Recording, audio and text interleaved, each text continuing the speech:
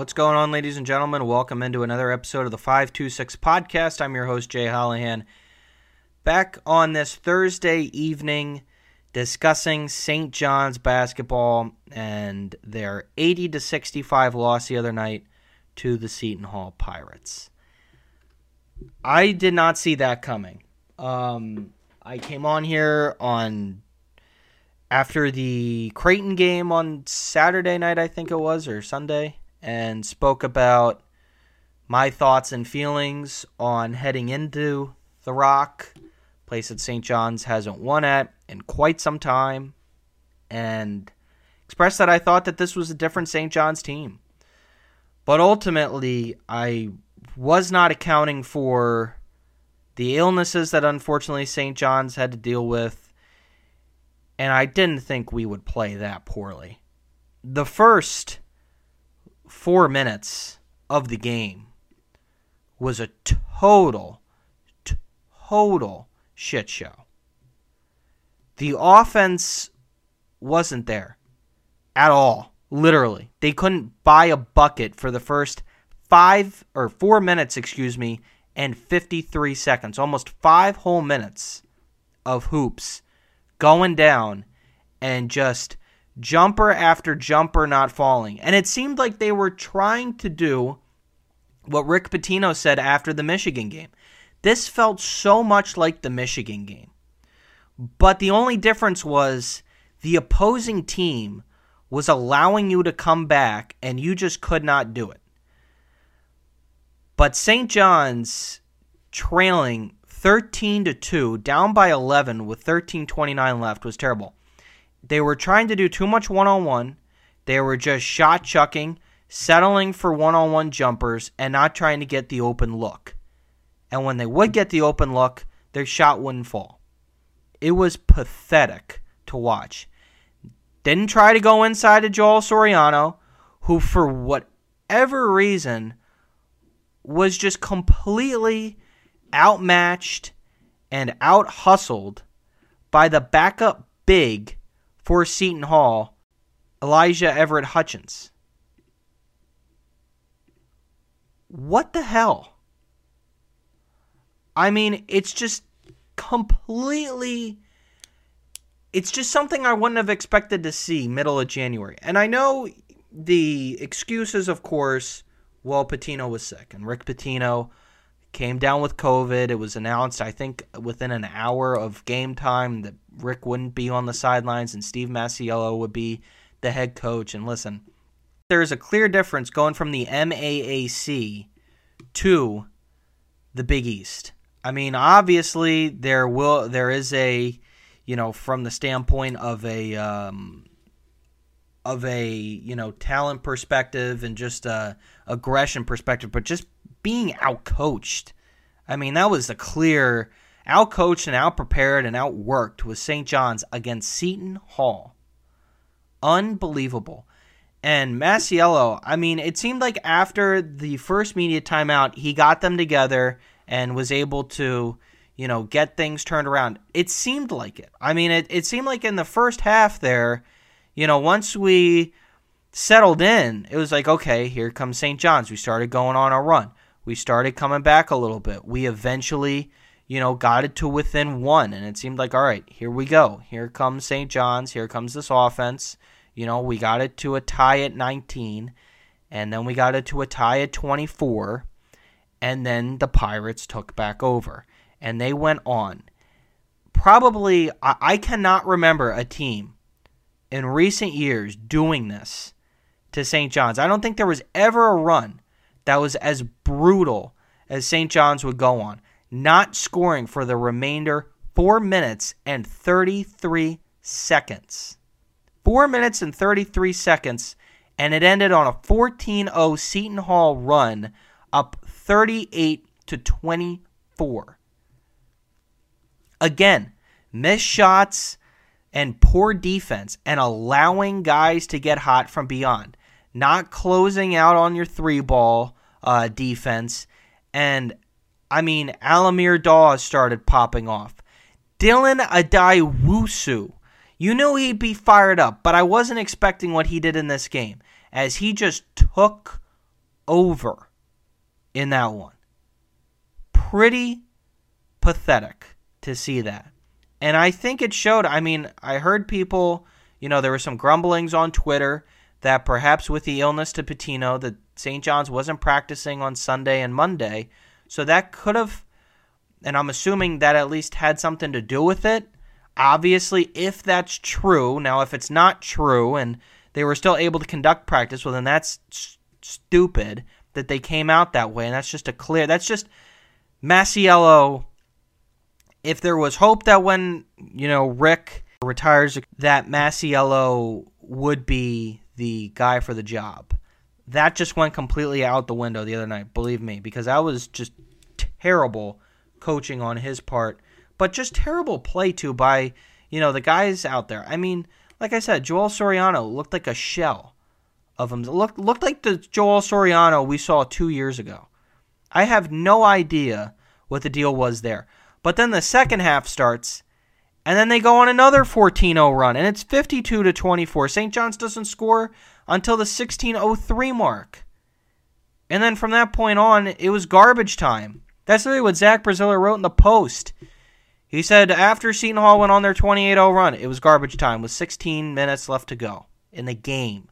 In a game. I mean, how do you get that out coached by Shaheen Holloway? I mean, I'm not discrediting Seton Hall. They've done a fantastic job so far this season. They've, really got things turned around. I was talking to one of my buddies who goes there, and I think it was when they played Iowa or USC over Thanksgiving break. He mentioned to me, man, we're looking pretty brutal. I don't think we're going to be, even a bubble team heading into the tournament. I think we're going to be an NIT team this season, hopefully an NIT team.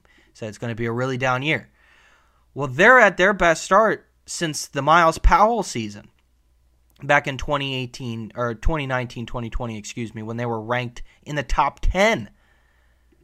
And then St. John's just gets completely blown off. One of the most and probably the highest anticipated games that St. John's and Seton Hall recently have been playing in their history, recent history, I should say. As both teams playing at high levels, St. John's, I mean, it seemed like we've grown a long way since Boston College and Dayton and Michigan, and it seemed like here come the Johnnies, and all of a sudden, a big nosedive. It was kind of 10 steps forward, 5 steps back for St. John's. Actually, 10 steps forward, more like 11 back for St. John's. And I think the one thing you look at, and the one constant, is Rick not being there. I mean, Rick Pitino is a Hall of Fame head coach. He's been, to many Final Fours, led many teams to the tournament. He's done it at any level. I mean, you look at Iona, you look at Providence, Louisville, you name it. He's done it, obviously. That goes without saying. So not having him on the sideline is bad. But you would think that one of his assistants and a guy that used to play under him at Kentucky would have been able to carry that same message. And Masiello didn't do that. I mean, as a matter of fact, I'm like, maybe they should have went with someone else. A different assistant on that sideline. Maybe Van Macon, as a matter of fact, should have been out there. I mean, I guess they won Masiello because of his experience and given the fact that it was on short notice. But man, I mean, I if I could have the decision over again, I'm sure I would have said, you know what, let's get Van out there. Someone that, I mean, I thought he was a really, and the lone bright spot in the assistant coaching, of the assistant coaches the last couple of years in the tenure of Mike Anderson. And clearly Rick saw something in him, not only from a recruiting perspective, but from a perhaps an X's and O's perspective with Van as well, as he retained him, the only retainee of that coaching staff from Mike Anderson. And I don't know. I mean, if I could go back and do it over again, if I were Rick, I'd probably go with Van. But ultimately, I think to say that not having Rick didn't, have any effect on the game, I can assure you it did. I mean, St. John's has not been out-rebounded this season to the tune of 49-28. Pathetic. Turning the ball over 12 times, Dennis Jenkins, he's been a shot chucker all year, but it just seemed like he was just going down and putting it up, going down, putting it up. I mean, what we've seen this season, Joel Soriano just getting outworked in the paint. RJ Luis was nowhere to be seen. He, 7 minutes. That played an effect as well, of course. Naheem Aline turned in his worst performance of the season. Just what are we doing here, guys? What are we doing? I don't get it. I mean, I just think from a coaching perspective, from an effort perspective, it wasn't there. And, especially after you lost to Creighton in the fashion you did, I thought they'd come out and rise to the top and they'd be ready to go. But that just didn't happen. It was just a huge bummer and a huge letdown to watch. And the Seton Hall fans saw on Twitter afterwards, they were getting after it. St. John's, Seton Hall, they were going nose to nose, which was interesting. And, I was debating on whether or not I'd say something, but I put something out there. I think, some people just needed to look at it and just shut their phones off, close the app for a little while. Because I'll tell you what, allowing the Seton Hall fans to get under your skin that much, it's one thing for UConn fans to do that, but for Seton Hall, that's brutal. You've hit rock bottom. You've hit rock bottom when that happens. I'm saying, in terms of a post-game analysis. I'm not saying for individual fans as a whole. I'm just saying as a fan base, when you let Seton Hall get under your skin like that, you've really outdone yourself that night in terms of, crappy play. And that's what St. John's did.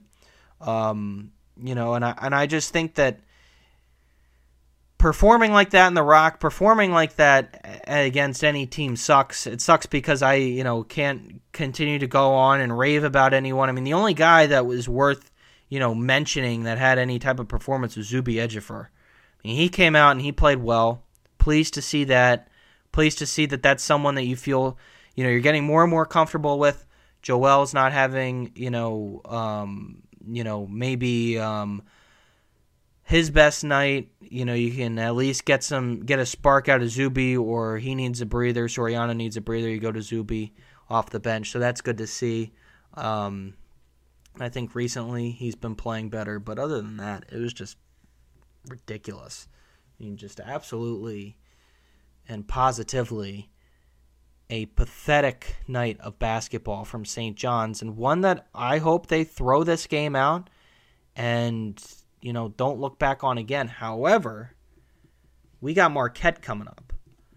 We got a Marquette team that's coming into the Garden that's ranked 17th in the country, and Marquette's not one, Shaka Smart, come out like that, he's going to expose you. One of the best head coaches, and they're on, a weird kind of run right now, Marquette is. Now, they just beat Villanova at home, so maybe, they're getting a little more comfortable, but I don't think that's going to be the case with the Shaka Smart coached Marquette team, as we've seen over the last couple seasons. This is going to be a Golden Eagles squad that's going to be ready to, on a night where an afternoon where St. John's is unveiling some throwback unis. This is going to be a Marquette team that's ready to come in and tear it down. This is a proud game for St. John's with the old 90s jerseys back out there, which look, really cool. I'm maybe planning on putting in an order for one at some point in time here in the near future, because I really like that we're throwing it back to something and not just bringing out the gray unis, those ugly gray-on-gray uniforms that I can't stand looking at. But I'm excited to see it. I'm excited to see what it looks like. And, this is a game against Marquette. You got to pull it out. Our net didn't drop that much. I think, as last time I checked today, we're at 37 or 36. So the net didn't fall that much. And Seton Hall didn't rise that much. But you could see who is the more TO'd team, PO'd team, however you want to say it. Seton Hall, you could tell they were pissed that they came into that game as an unranked team. you could tell that, Shaheen Holloway used that as a talking point, that they're not getting enough respect. And St. John's could have looked at it as, okay, we're pissed off because we just lost by 1 to Creighton. And it could have been a big, battle of who's going to be able to control their aggression a little bit more and not play completely off of, pure energy and pure aggression. And, really, really see what both teams are made of. But unfortunately, it was Seton Hall coming off the better end. St. John's are going to have another shot at Seton Hall, guaranteed at least, down the line. So we need to see much better effort against the Pirates, and a much better effort, though, coming up against Marquette. I can't imagine we're going to see Rick Pitino, a Rick Pitino coached team, 2 games in a row, lay that type of an egg. But it happens, but I just don't want to see it. And definitely not of a St. John's team. But the sky's not falling. This is still a good team. This is, in my opinion, still a tournament team. They need to show up Saturday and prove that against Marquette. So thanks, everyone, for tuning in.